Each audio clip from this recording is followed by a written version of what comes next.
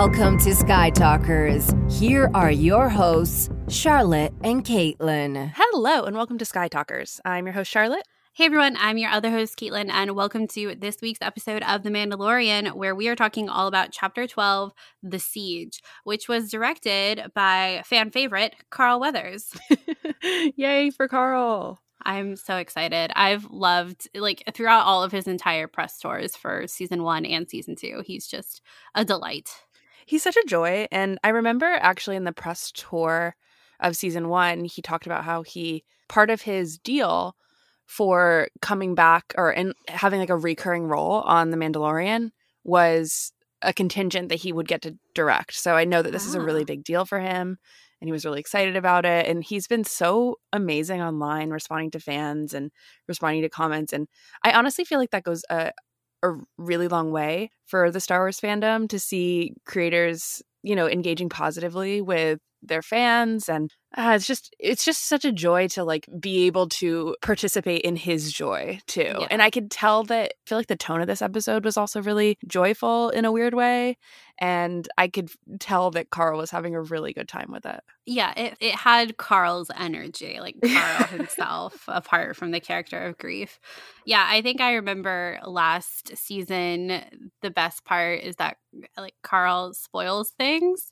And you remember him, he started talking about Baby Yoda before this season premiered. And I think it was in an interview with Pedro, and Pedro was like, dude, what are you doing?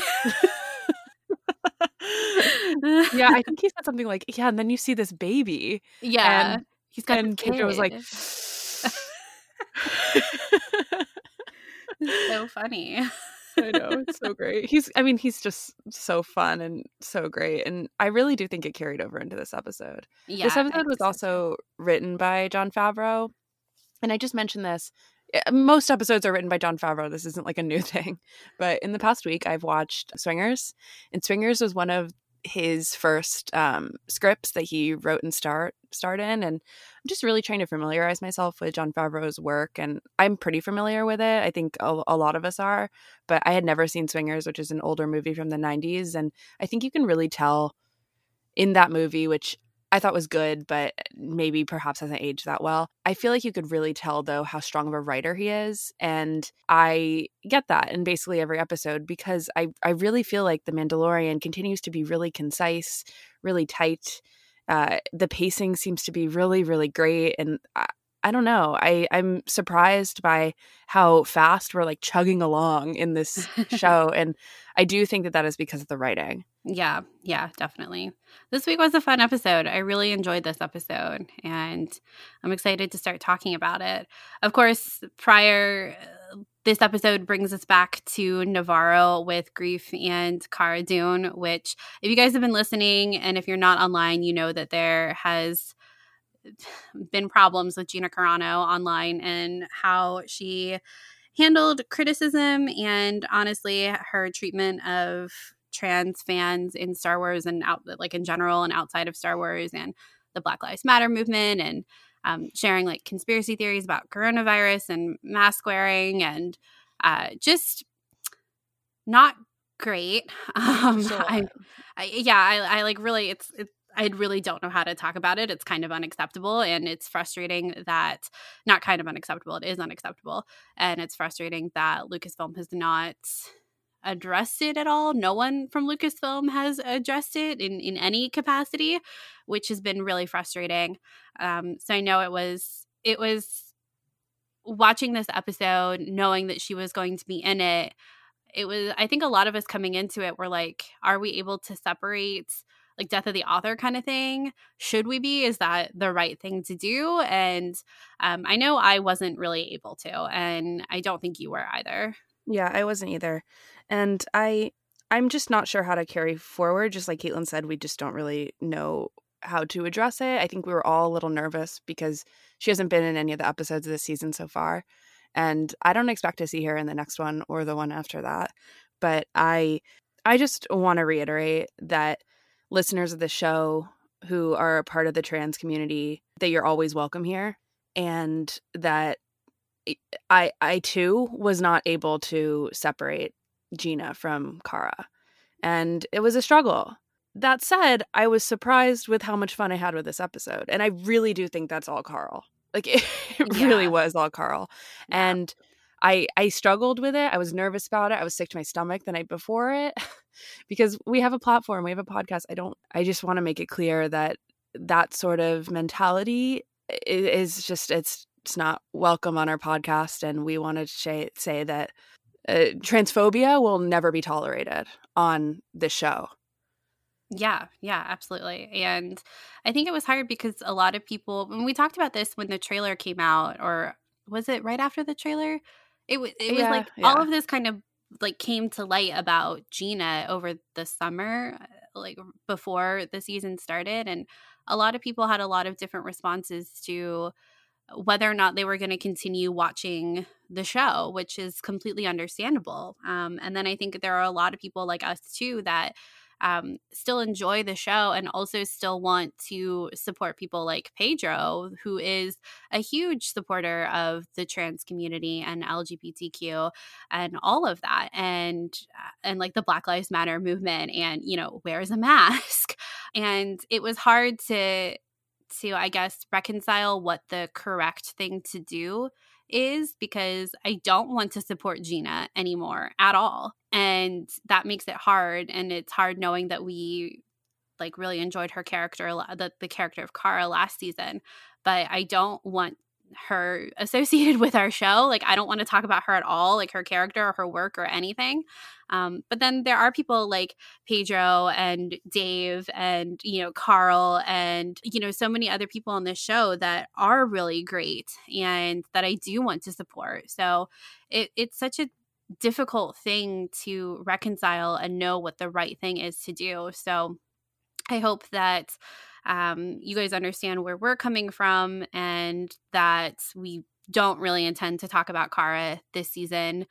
She'll obviously, like, we're going to do like a tiny summary of the episode and we're going to mention that she's in it because she is, but we're not going to talk about her really this season. So, and I don't think that, and like Charlotte said, it was really nerve-wracking kind of coming into this episode, knowing that I've really enjoyed this season so far and knowing that she was going to be in this episode and that she just stands against so many things that so many of us hold near and dear and value in other human beings and how to conduct yourself as a human being. And it was really upsetting, and it still is really upsetting. So yeah, that's kind of where we are on that situation right now. And like Charlotte said, that kind of mentality is not acceptable and it's not welcome anywhere, and not here either. Mm-hmm. Exactly. And I think Caitlin and I both recognize that a lot of people, not just Gina Carano, make up Cara Dune, but in this episode, it was hard for us to reconcile that. Yeah. And I'm trying to not let that take away from the episode as a whole, because again, like I said, I was nervous for it. And then I came out of it being like, well, that was a fun episode. Interesting. That was cool. Yeah. And I think there's still a lot to talk about. Yeah, I think that there were good things in this episode. And honestly, for me, it's pretty easy to cut her out of it, which is what I intend to do. I will say there is one interesting conversation between her character and the New Republic pilot that we saw a few weeks ago. But for me, everything interesting from that conversation came from him. So yeah, I think that's true, actually. I didn't really think about it from that point of view. But yeah, I think what came from that conversation, if we want to talk about it now, is that, I think the New Republic is noticing, or small cells of the New Republic, the leftovers of the rebellion, I suppose, are noticing that there are small uprisings, some weirdness happening within the Outer Rim. I'm actually not sure if this is the Outer Rim, but within smaller sectors, smaller towns across the galaxy, and they have to kind of snuff out that problem before it becomes a bigger problem. And I think that we know that it becomes a bigger problem. So it's interesting to see where we are in the timeline to kind of figure out where the New Republic fails, and will we be witnessing that? Yeah, I think that the way that the politics or the I think that this is always an interesting kind of undercurrent in Star Wars, this like the socioeconomic differences between whole planets and certain groups of systems, like the core worlds versus the Outer Rim. And this is something that gets brought up in Clone Wars and in Rebels and Resistance too. And I think it would be cool to really see like more of this. I think it's really fascinating, especially given like how many political changes there are in Star Wars within like their universe for the past like 50 or 60 years. There's a lot of change in leadership, and it's interesting to see how it affects them. And I think that there were a lot of interesting tidbits included in this episode about that. And I think they are in the Outer Rim, Charlotte Navarro is, because Greef says the New Republic should leave the Outer Rim alone. If the Empire couldn't settle it, what makes them think they can? I think I knew that it was in the Outer Rim, but then sometimes I get confused about the planets. Like, how weird is it that Jakku is not in the Outer Rim? I'll never get over it. Yeah, I mean that's yeah. I mean, I guess it could mean like mid rim, but it's not. It's not the core worlds, right? So, and something else Greef mentions. He also when he's talking to the New Republic pilot at the end, he says, you know, this isn't Coruscant.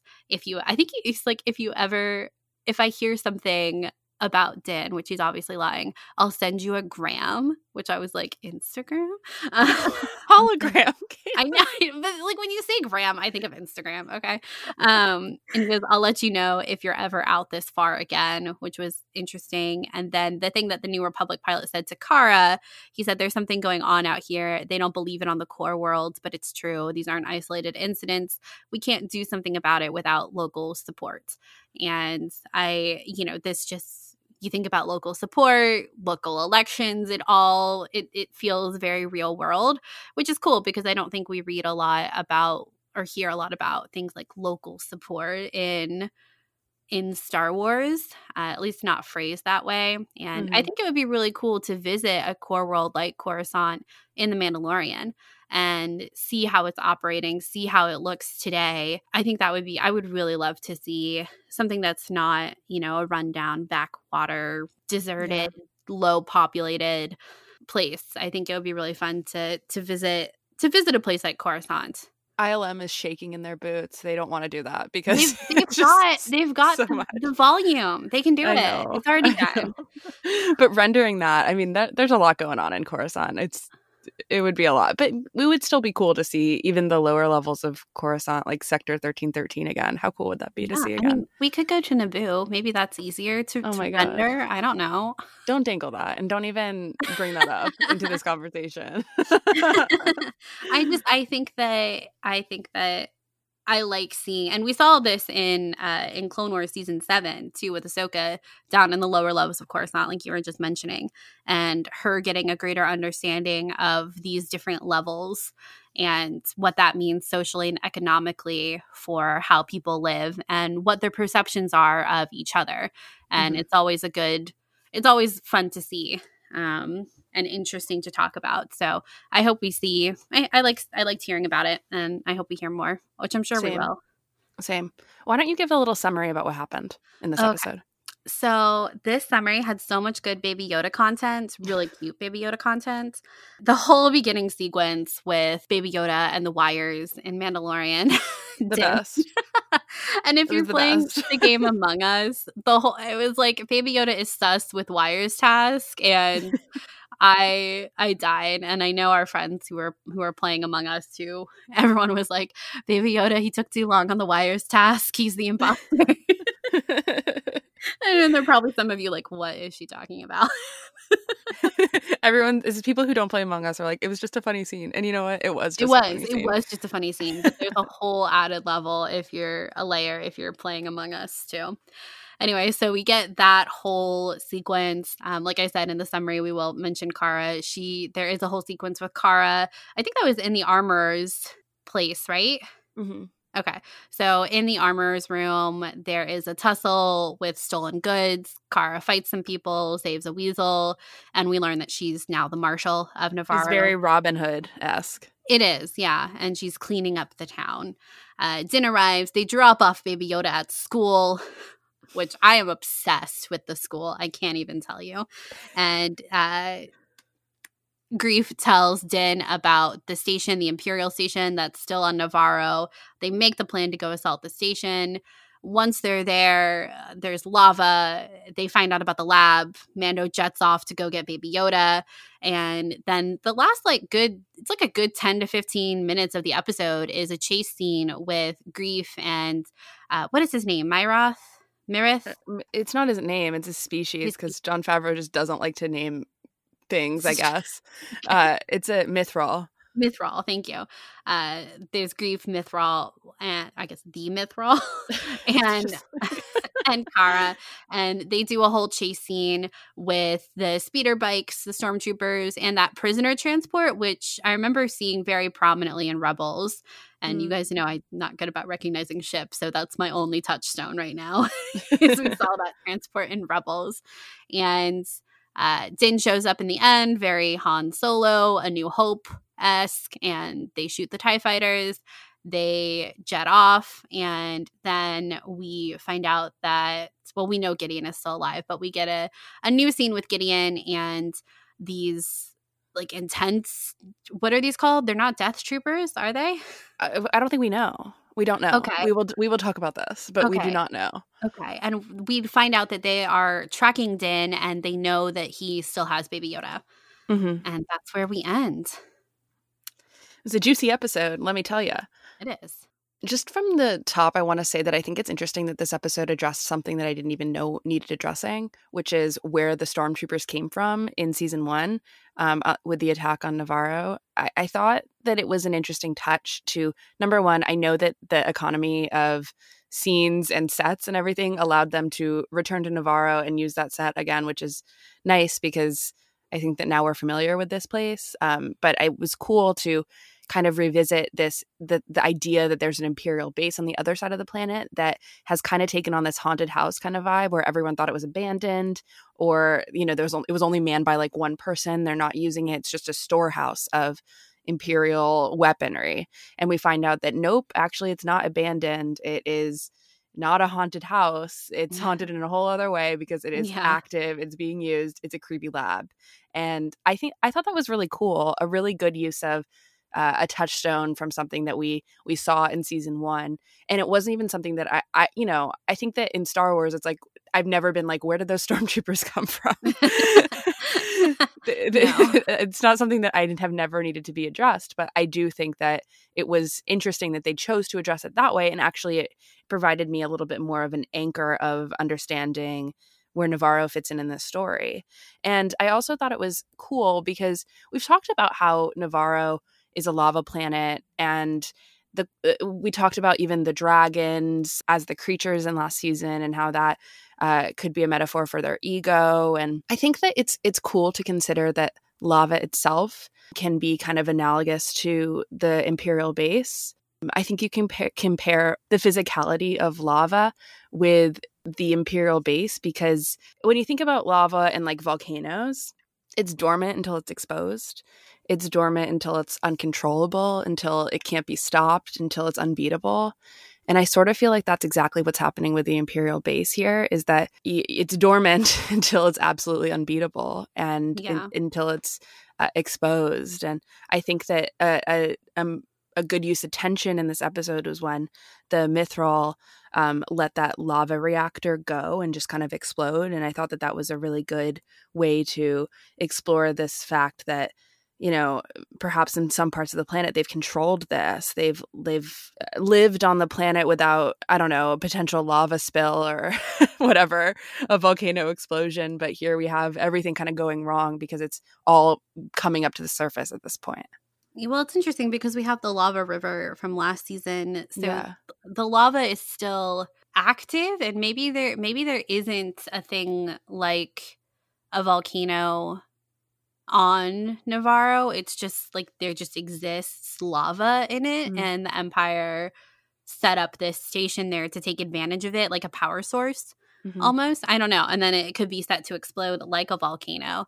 I think it would be interesting to think more about lava because it is something that destroys and creates. And it creates, we have Hawaii because of volcano. Exactly. This was mentioned in the Art of the Mandalorian book that's not out yet, but Caitlin and I got an early copy, and they talked about how Jon Favreau really wanted Navarro to look like Kona and the Big Island, which is where Hawaii's Volcanoes National Park is. And I think it's pretty similar to that terrain because he didn't want it to look like Mustafar. They wanted it to be very separate. And I thought that was interesting. Yeah, I think it is too, especially when we start thinking. So on Mustafar, right, we have Obi-Wan and Anakin's relationship is destroyed and Darth Vader is created on Mustafar in a big way. And then I think thinking about what happens on Navarro and kind of to jump ahead, talking about the changes to Navarro, talking about like the entrance, you described it last year as like the gate to hell. And I think we associate lava and fire with hell. And I don't know. It's interesting thinking. I'm kind of wondering in this whole discussion about Navarro, like why come back to Navarro at this juncture in the season? Why episode 4, 5? What were we on? 4? Chapter 12. Why didn't we start this season in Navarro? Returning to Navarro, I think it's worth thinking about why return at this juncture and in this season and what Din needs, the information that he needs. This is where we started with information about the child, where we got our first taste of what they were doing with Baby Yoda. And here again, this is where we're getting our next kind of big quote unquote clue about what they're doing. And I think it's interesting that it is back on Navarro and it's not on some other planet. The little pieces, the tidbits that I think you and I have really attached ourselves to about the Mandalorians, Bo-Katan, Ahsoka, all of that has happened on other places. But for some reason, when it comes to information about Baby Yoda, it's coming from Navarro, even though this is not where we currently think he doesn't belong here. But this is our best source of knowledge is from this place. And thinking too about like what is created here, what is destroyed here as a touchstone for Din's character going through that gate. Every time he leaves, he exits metaphorically through that gate with something gained in a way, even as he's gone through these like big trials on this planet. Caitlin, why do you think that why is it important to return here? And why do we keep learning something new about Baby Yoda every time we do return here? Yeah, I think that's an interesting and hard question because, right, like visually, we can tell a change in Navarro from walking around the town with the market. The gate looks different. The stormtroopers' heads are gone, right? That was on Navarro, right? Yeah.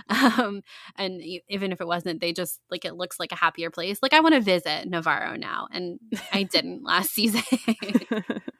But I do wonder, and maybe it's just because this is where the lab is. And right now, this is the only, I don't want to call it a lead that Din has because it's not like he was searching out information for Baby Yoda here. He's still like en route to Ahsoka right now.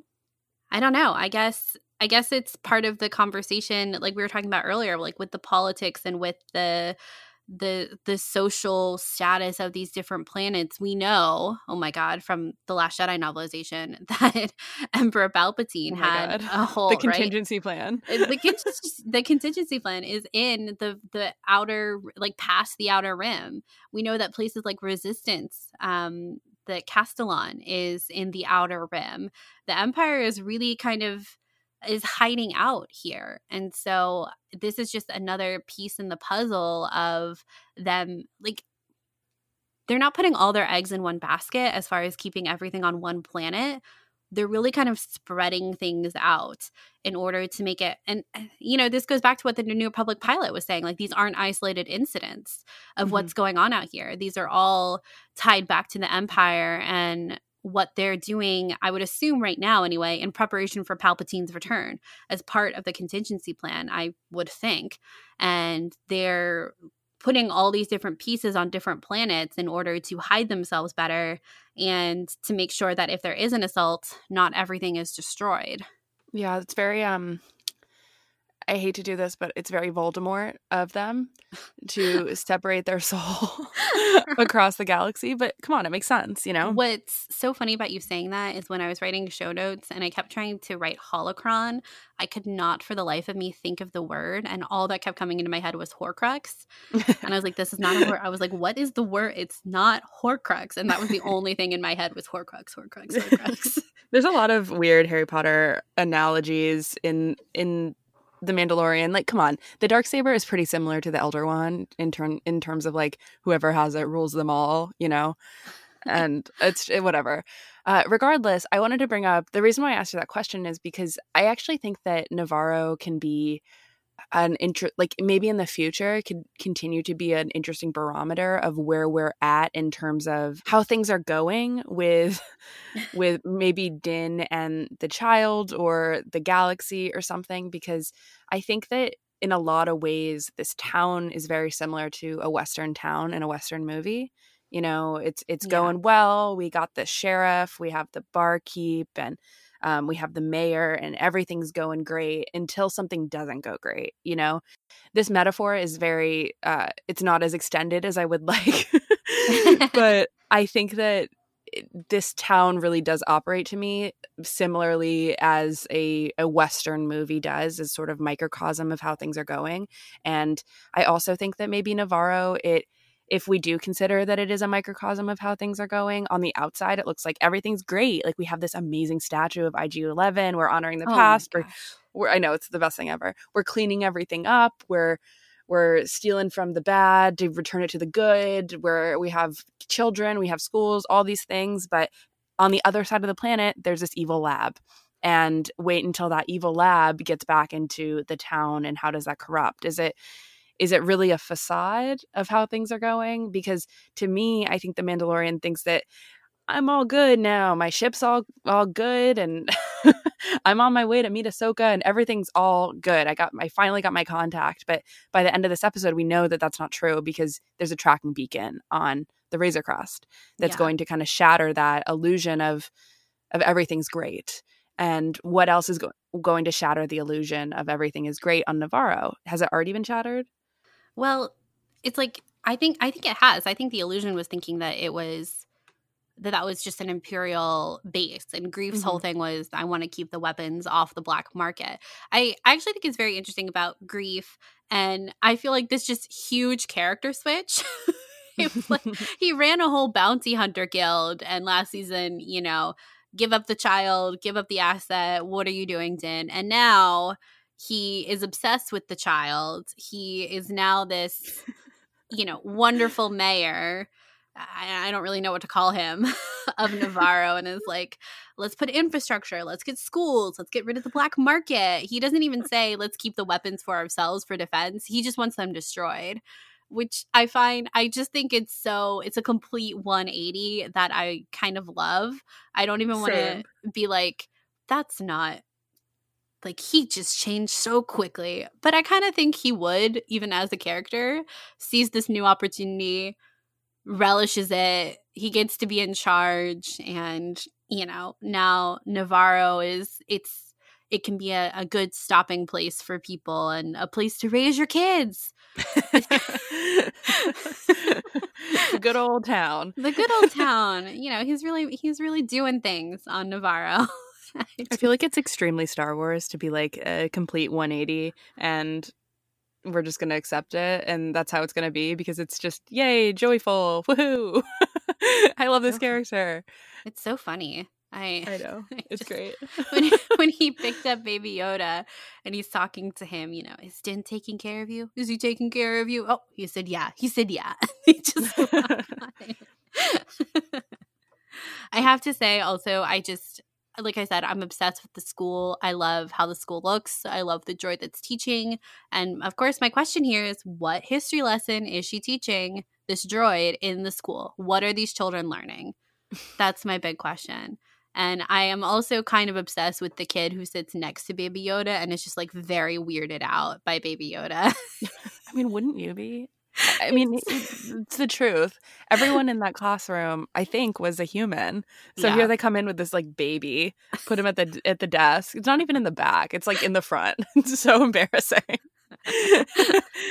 And everyone's like, this is so weird, because it kind of is. Hello. It is. It's not And a then not only daycare, that, it's a school. yeah, and then the baby takes the cookies. And come on, they were that guy's little snack. I'm sure he brought it from home. So funny. Didn't even trade for it. Who remembers He that? didn't You know what I mean?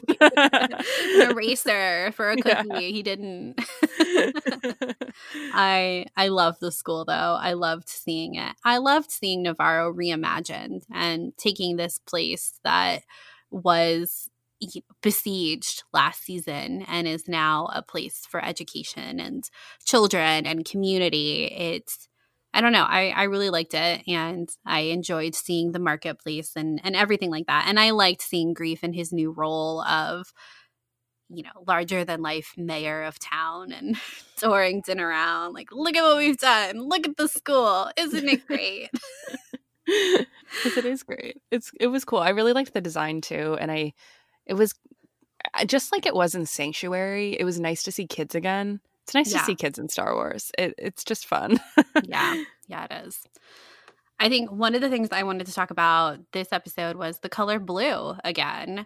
And I feel like we've talked about this a lot on this show, but I think it's interesting that this is a color that frequently comes up as a contrast to the norm of what I would say is the overall palette of The Mandalorian.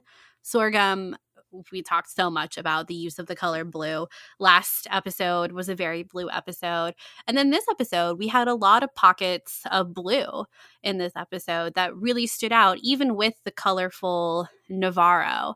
And I guess I want to hear, discuss amongst the two of us why this color is picked over something like green, because we've visited a lot of desert planets in The Mandalorian, and I think we're used to seeing a very green forest planet as the direct contrast to a desert planet. And you think of Rey in The Force Awakens when she goes, I've never seen this much green in my whole life. I think that's what the automatic contrast to make between desert planets and sand and lava and the red and the browns is green. But blue has really been the predominant contrasted color in The Mandalorian overall. I still think that it has to do with the darkness that is underneath everything. I think that it's calming, yes, but just like in our conversation about Navarro being a facade, I still feel like this is a facade. I swear we're in the darker middle chapter of The Mandalorian, and things are about to get crazy, especially because we're off trailer now. We have no other scenes that we haven't seen. We have no idea what's coming. And I swear it's because of this brewing underbelly of darkness that is both in Baby Yoda and in the galaxy and following Din. Yeah, I think you're right. The fact that the blue color, especially, when we're back on Sorghum, that the blue of the drink was very neon, kind of very unnatural. Obviously, what was last week's planet? Thrax, I think is what it was called. It's like a gray blue, like the waters and everything. But then the blue in this episode, especially with Baby Yoda, it's like you caught him red-handed, but it's blue mouthed and the crumbs on his mouth, and it's him stealing, which is cute, but also, and you guys know we had an episode on lightsaber color theory last year, which 2 years ago, Caitlin. It's 2 years ago. All right. And when you're talking about the darkness, there's this quote about the color blue from John Wolfgang von Goethe from The Theory of Colors in 1810, which I think parallels really nicely to what you were saying about blue and darkness. And he wrote, as yellow is always accompanied with light, so it may be said that blue still brings a principle of darkness with it. This color has a peculiar and almost indescribable effect on the eye. As a hue, it is powerful, but it is on the negative side, and in its highest purity is, as it were, a stimulating negation.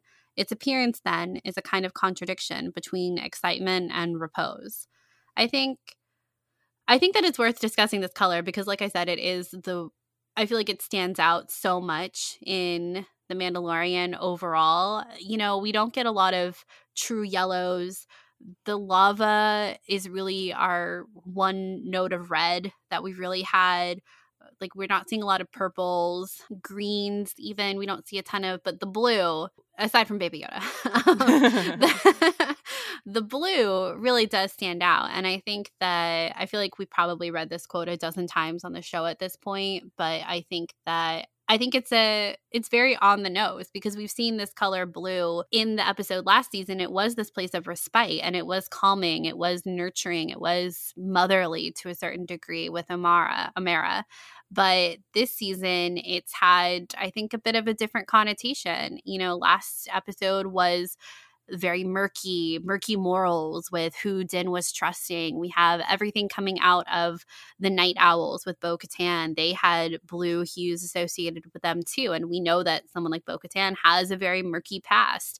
And then here we see it with Baby Yoda, like I said, caught red-handed, but blue-mouthed. And it's cute, but it's also him stealing. And there's kind of that little piece of, even like when we were talking about the frog eggs, like this little kind of piece of darkness that is within him, just like it is within all of us. But as a Force user, it can mean different things.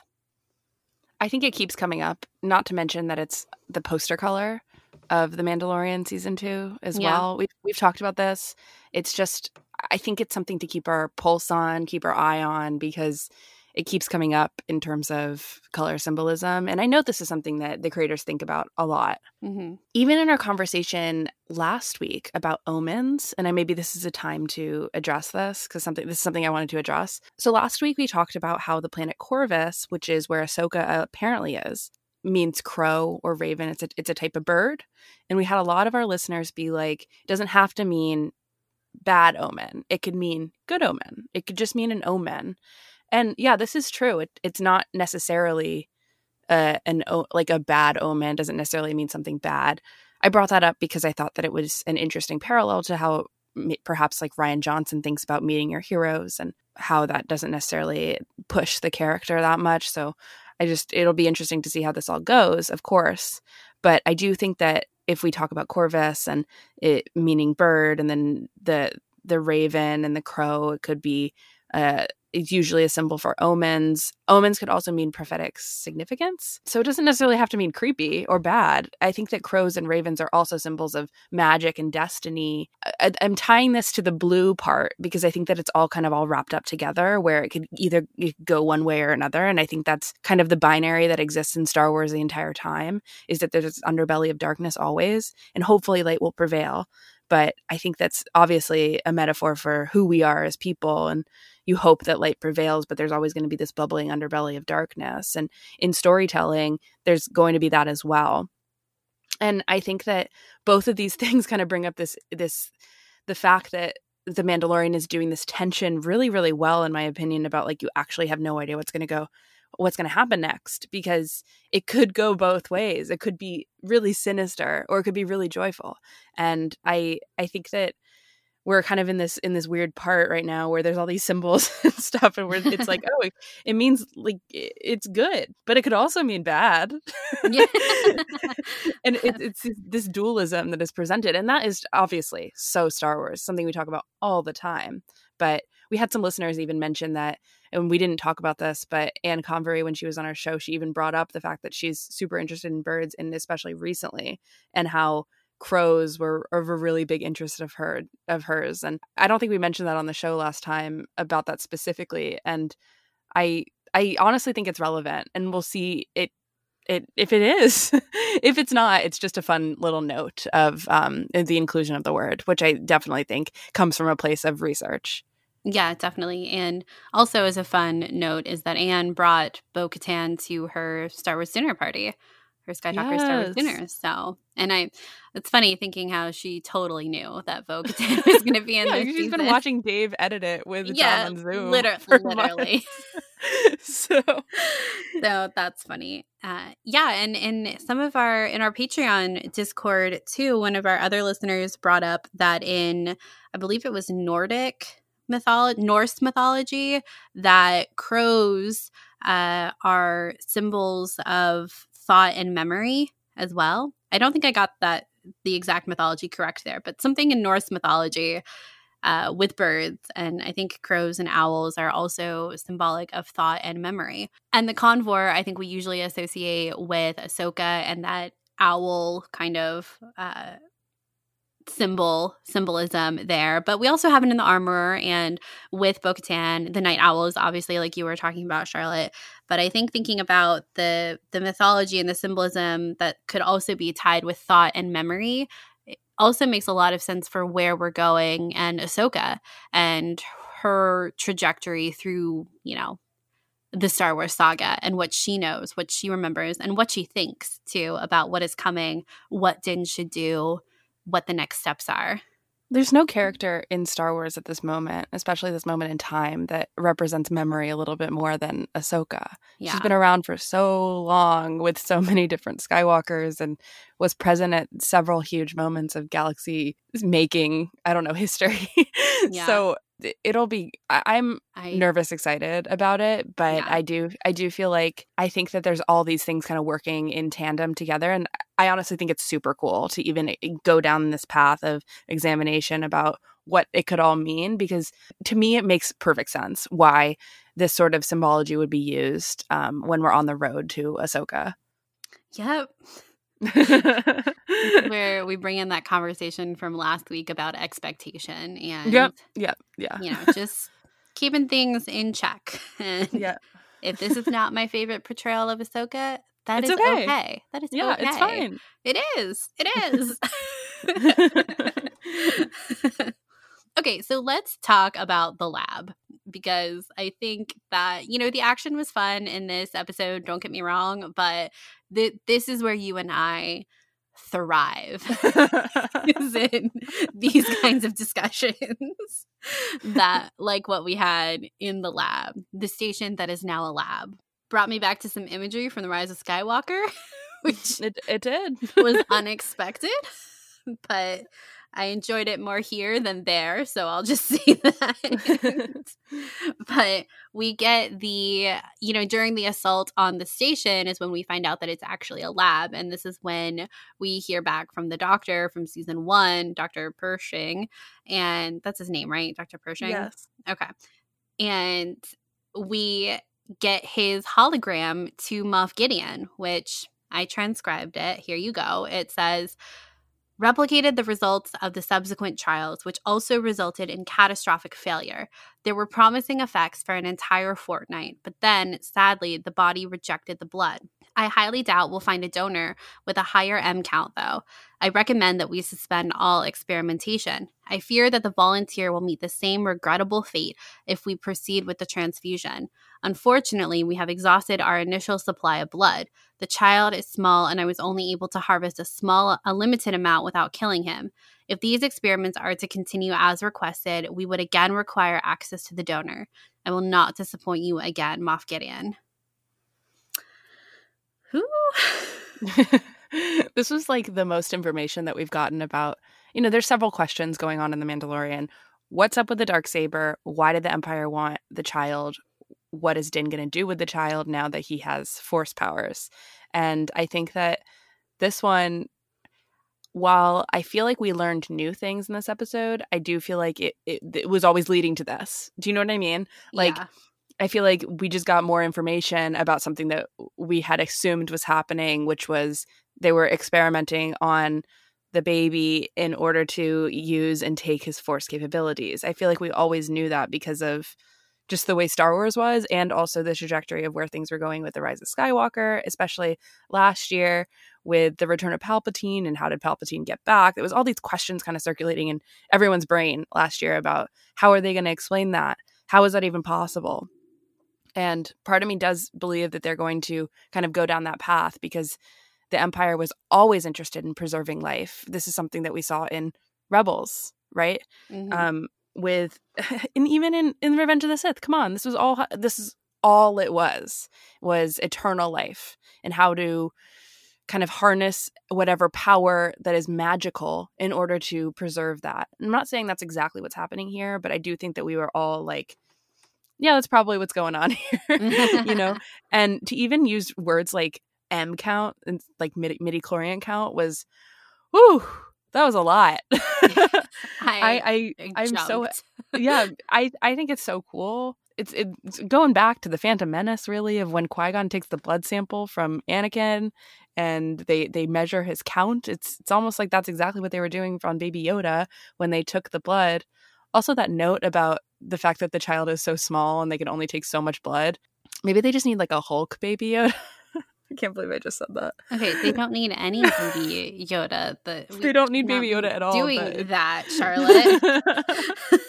Charlotte's like, why don't they just find a bigger Baby Yoda? Yeah, why did my mind immediately go to like Hulk Yoda? Not even Hulk Yoda, Hulk Baby Yoda. No. Anyway, I think it's all super interesting, and I think we just ripped off a little bit more of the what's hidden underneath the outline, I suppose, of where this is all going and how this is, yes, confirmed that they want to use the Force abilities of the child. That's what they were after. Yeah, definitely. It's like another layer confirmed. Like you were saying, I think we kind of expected things to go somewhere in this general direction, and to have it more spelled out even now it's very fascinating. And even this whole like speech from the doctor just kind of reaffirms how creepy it all is, and using words like the donor and we've exhausted our initial supply of blood, and the volunteer will meet a regrettable fate, and none of these things are true, right? Like Baby Yoda is not a volunteer. He's not a donor. He was kidnapped and forced into this situation.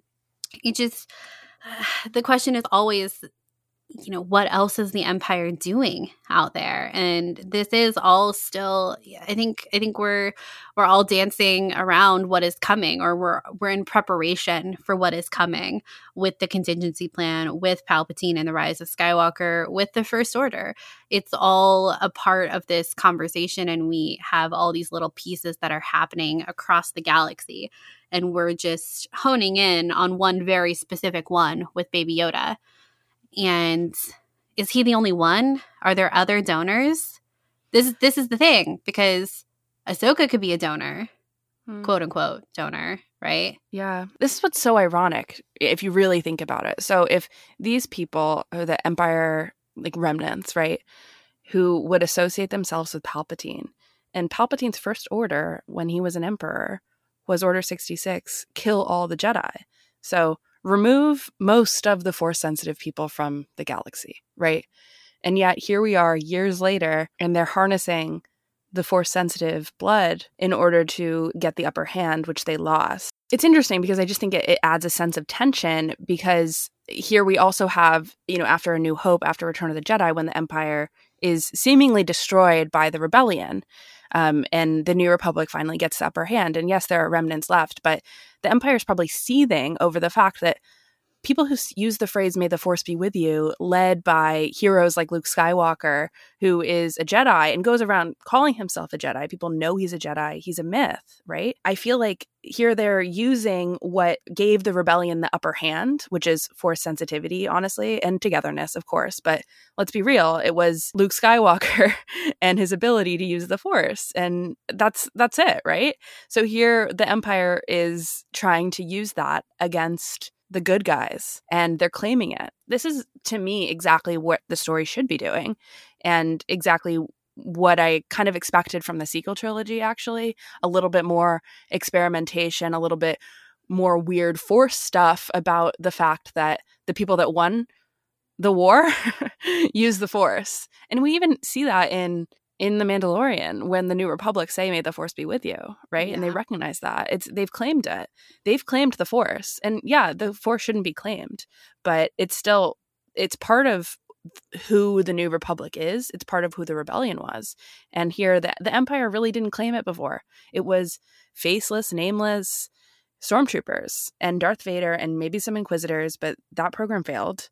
And Darth Vader and Sidious, the Emperor, I don't think they went around, being like, we're super evil Force users. I think people were generally confused about what they were doing. They were just evil, you know? Yeah. I just think it's interesting. It is. A really perfect story direction for this moment in time where the Force won. The good side of the Force won. So how does the Empire remnants deal with that? They take that power for themselves. Yeah, the irony, you kind of wonder how Palpatine didn't know this already, that he could harvest midichlorian blood. And he's like, maybe he did, and that's why Anakin exists. I mean, but who knows? Why would he? I don't think so. This has got to be a new development, because he would not have. Just imagine being in his office of like, he orders all the Force sensitive people he knows dead. Everyone with the high midichlorian count blood dead. And then, 3 weeks later, Kamino is like, hey, so actually we could use that. He's like, well, I don't have it anymore. It's like a Robot Chicken sketch of like, really, oh man, that would have been good. It really is. Someone's like, oh, I forgot to deliver this report to you last month, just prior to Order 66. Yeah.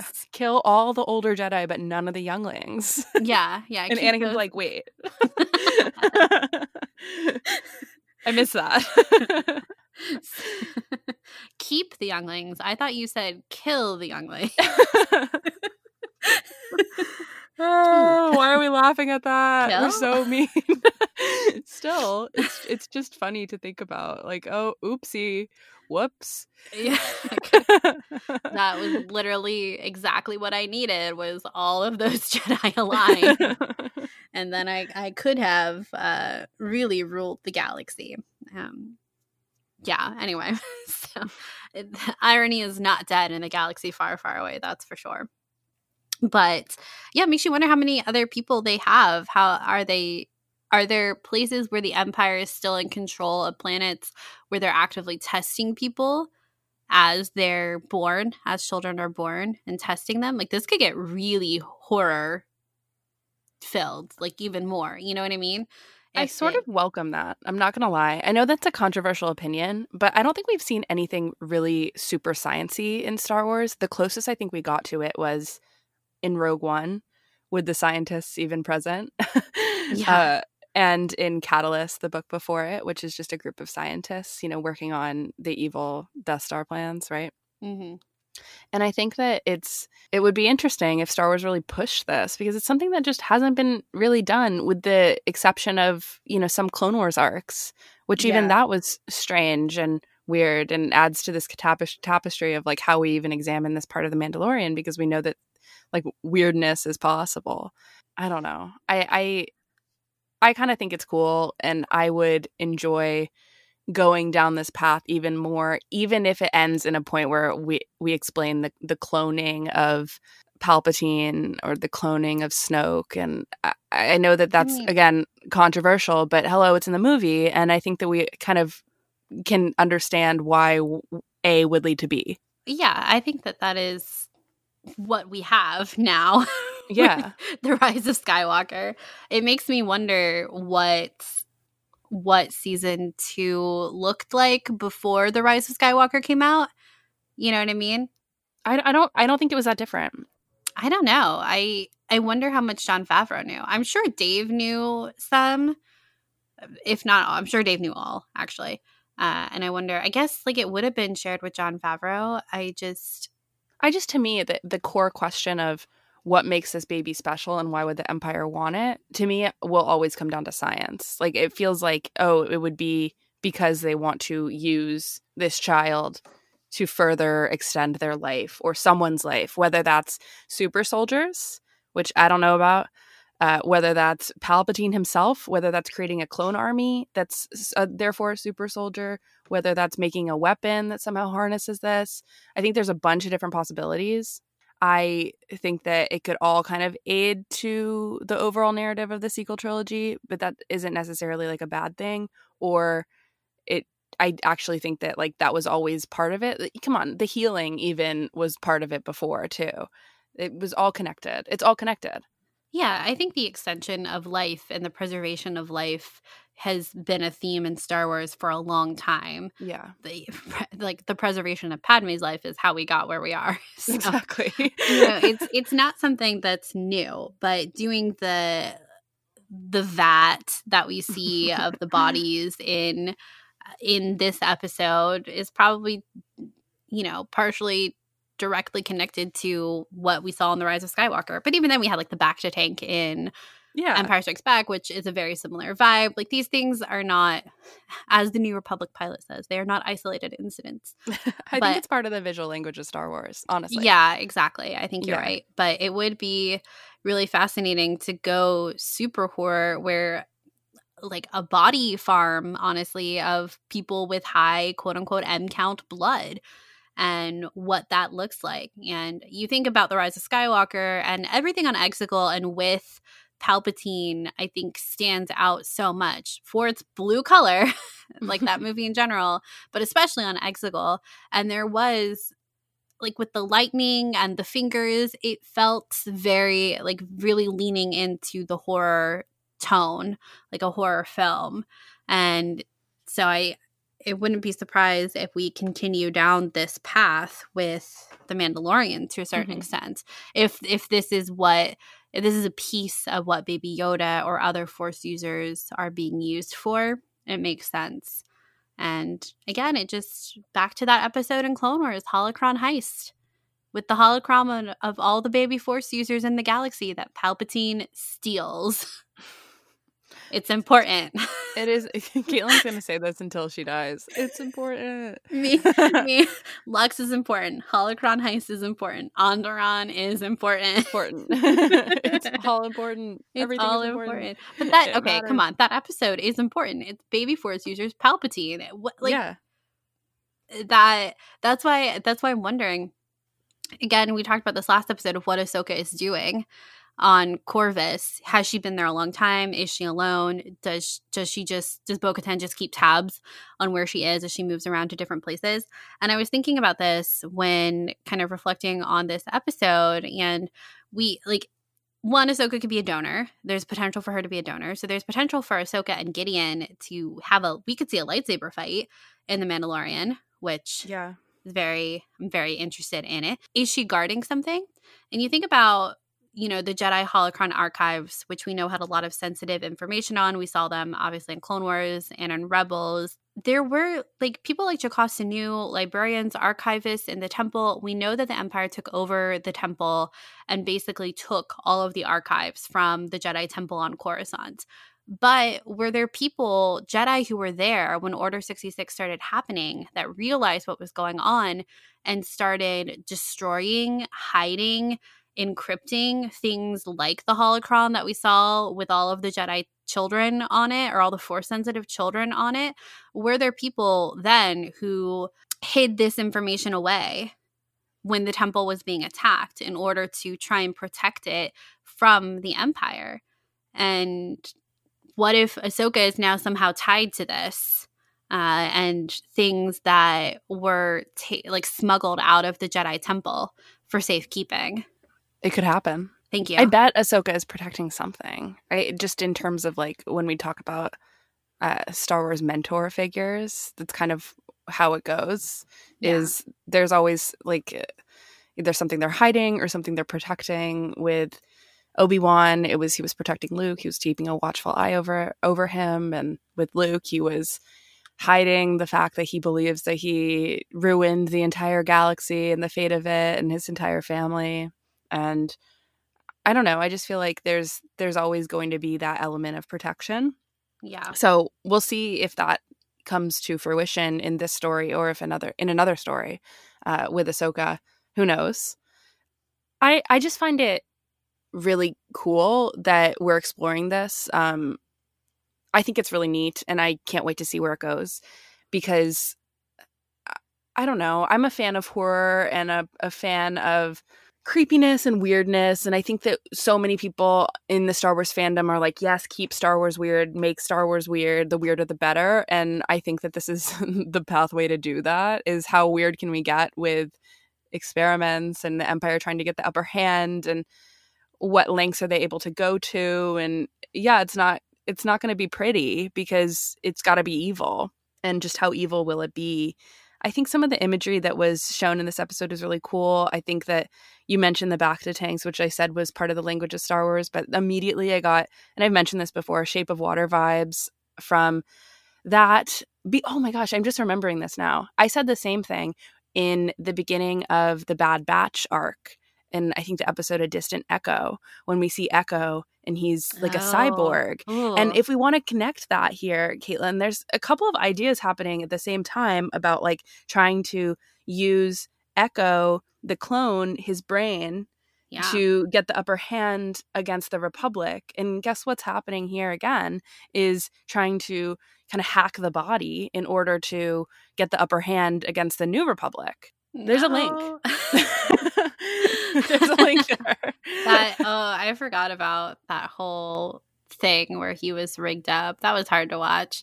It was creepy and it was scary, but I remember being like, this design of the way it looks and everything was so well thought out. And I mean, hello, Dave Filoni. I know that he was working on that at the same time as this, so I'm sure those things kind of feed all together.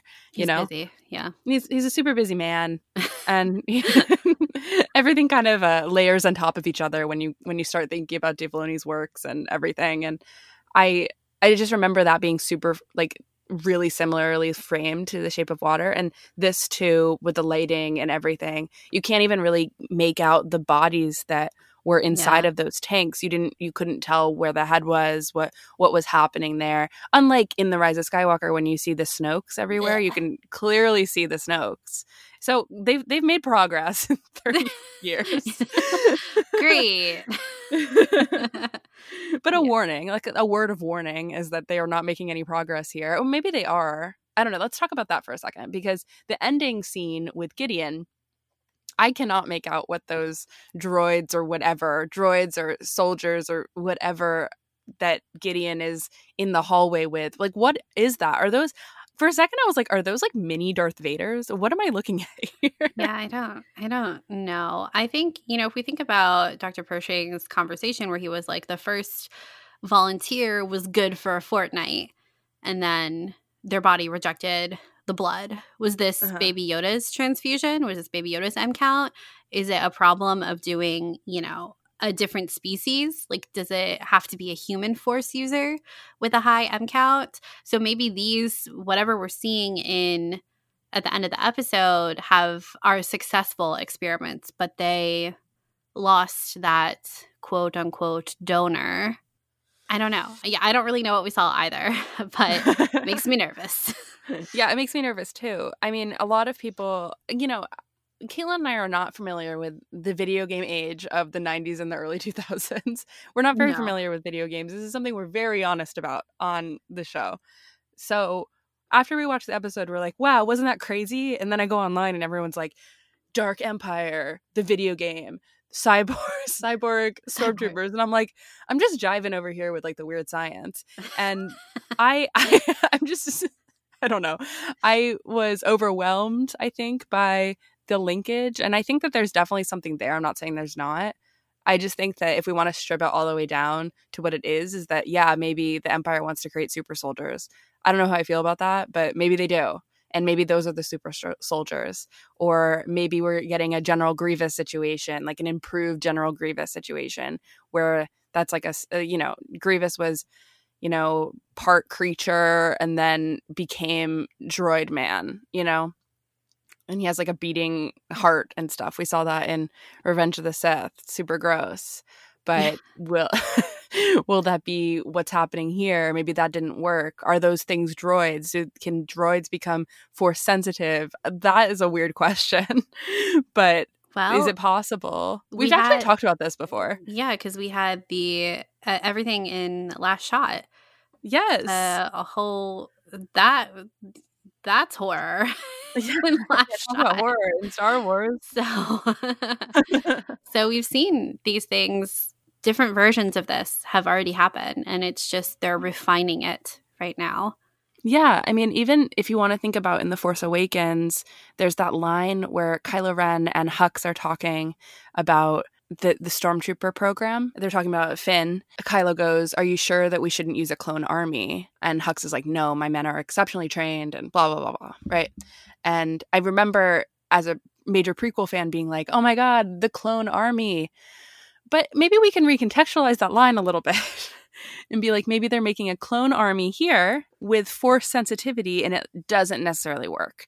So maybe his line there was, should we revitalize that clone army aspect?